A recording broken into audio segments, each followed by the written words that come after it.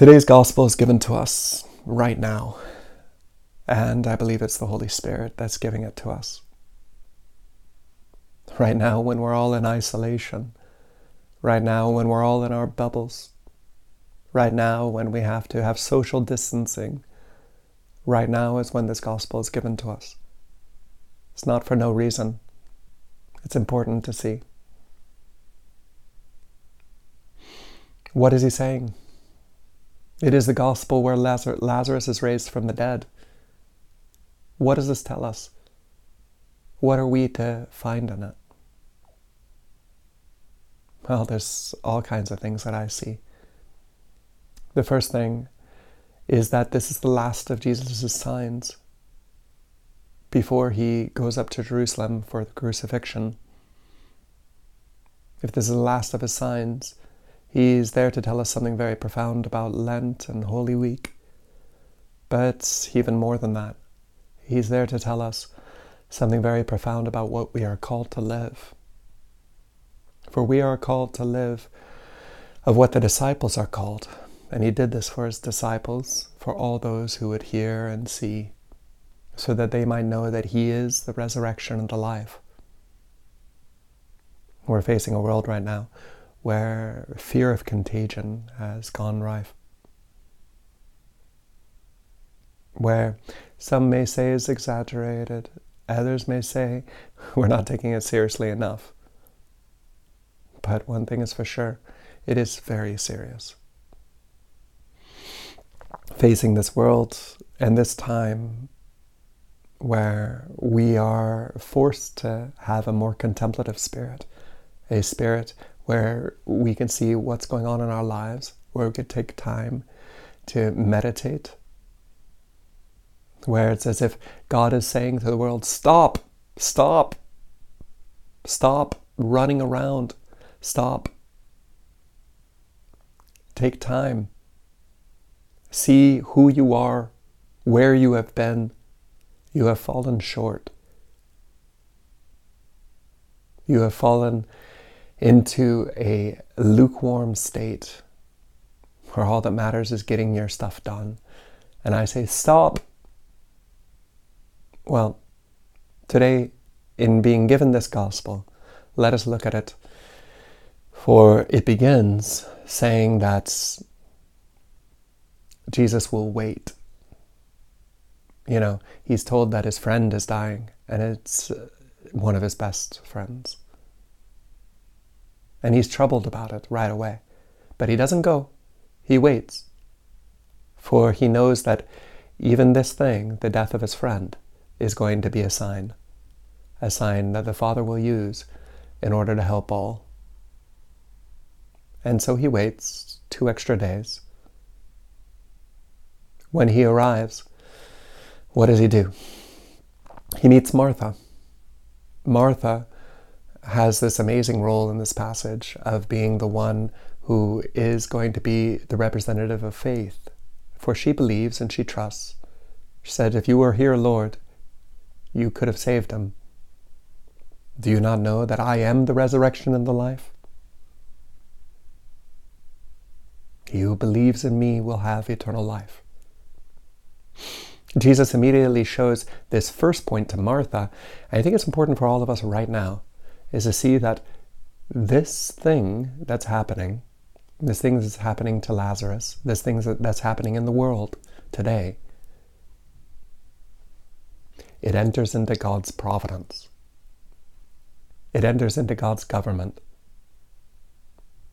It's not that God wanted Lazarus to die, but in knowing that Lazarus would die, he allows it so that God might use it, so that all hearts might come to know that he is the resurrection and the life. And so, to Martha, the one who comes forth with this act of faith, Jesus gives her guidance on how to see it, allows her intelligence to begin to understand, allows for the truth to begin to be perceived, that all things are in God's hands, and that she has nothing to be afraid of. how important that is. And she will learn this. But then there's the whole passage of Mary. And Mary Magdalene comes to Jesus and Jesus to Mary. And Mary is distraught, deeply distraught. For as with Martha, we saw this searching in faith to begin to understand what is going on and how is Christ in control and where is he leading us and how is he doing it. That is Martha. But Mary is just deeply distraught. Her heart is broken. Her brother has died. Joining with Mary, Jesus weeps. He weeps with us. He cries with us. He is lonely with us. He is isolated with us. I think of Jesus in the tabernacle, all alone right now. And he is in his isolation.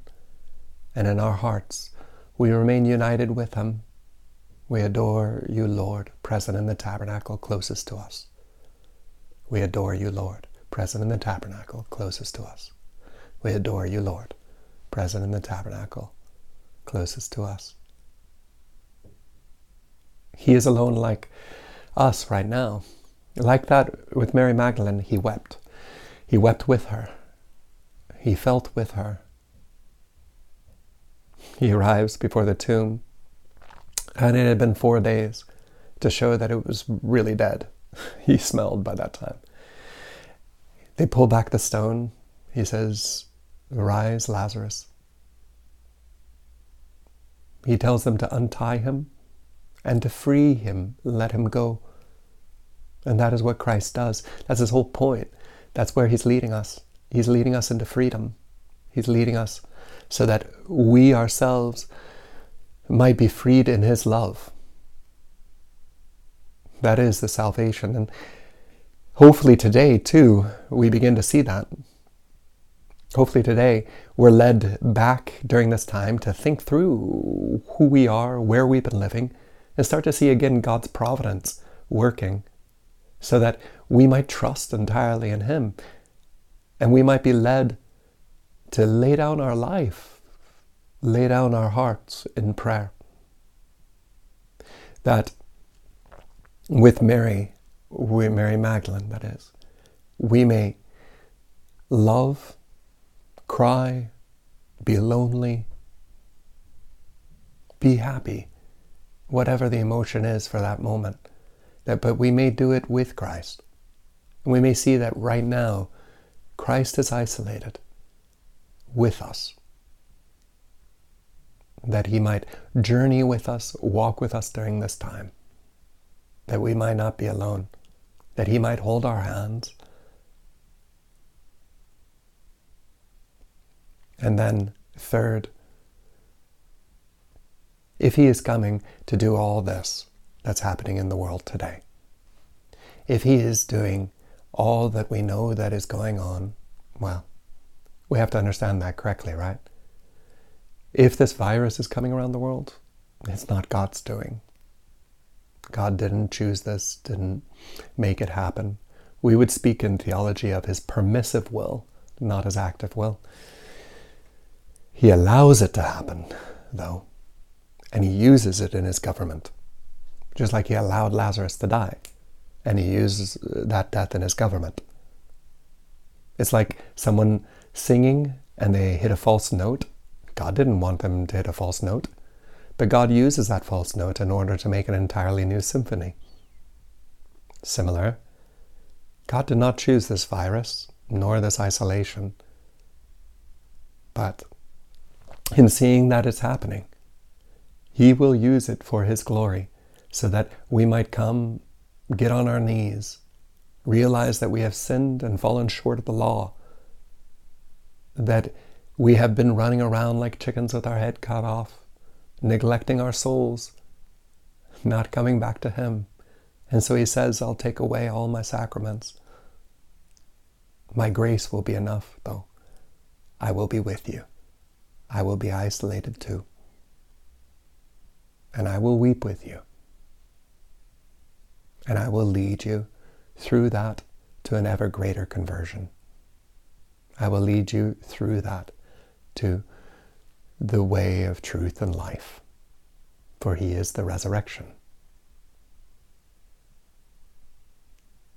We're living in good times, even if it is in isolation. I hope that you're profiting from it.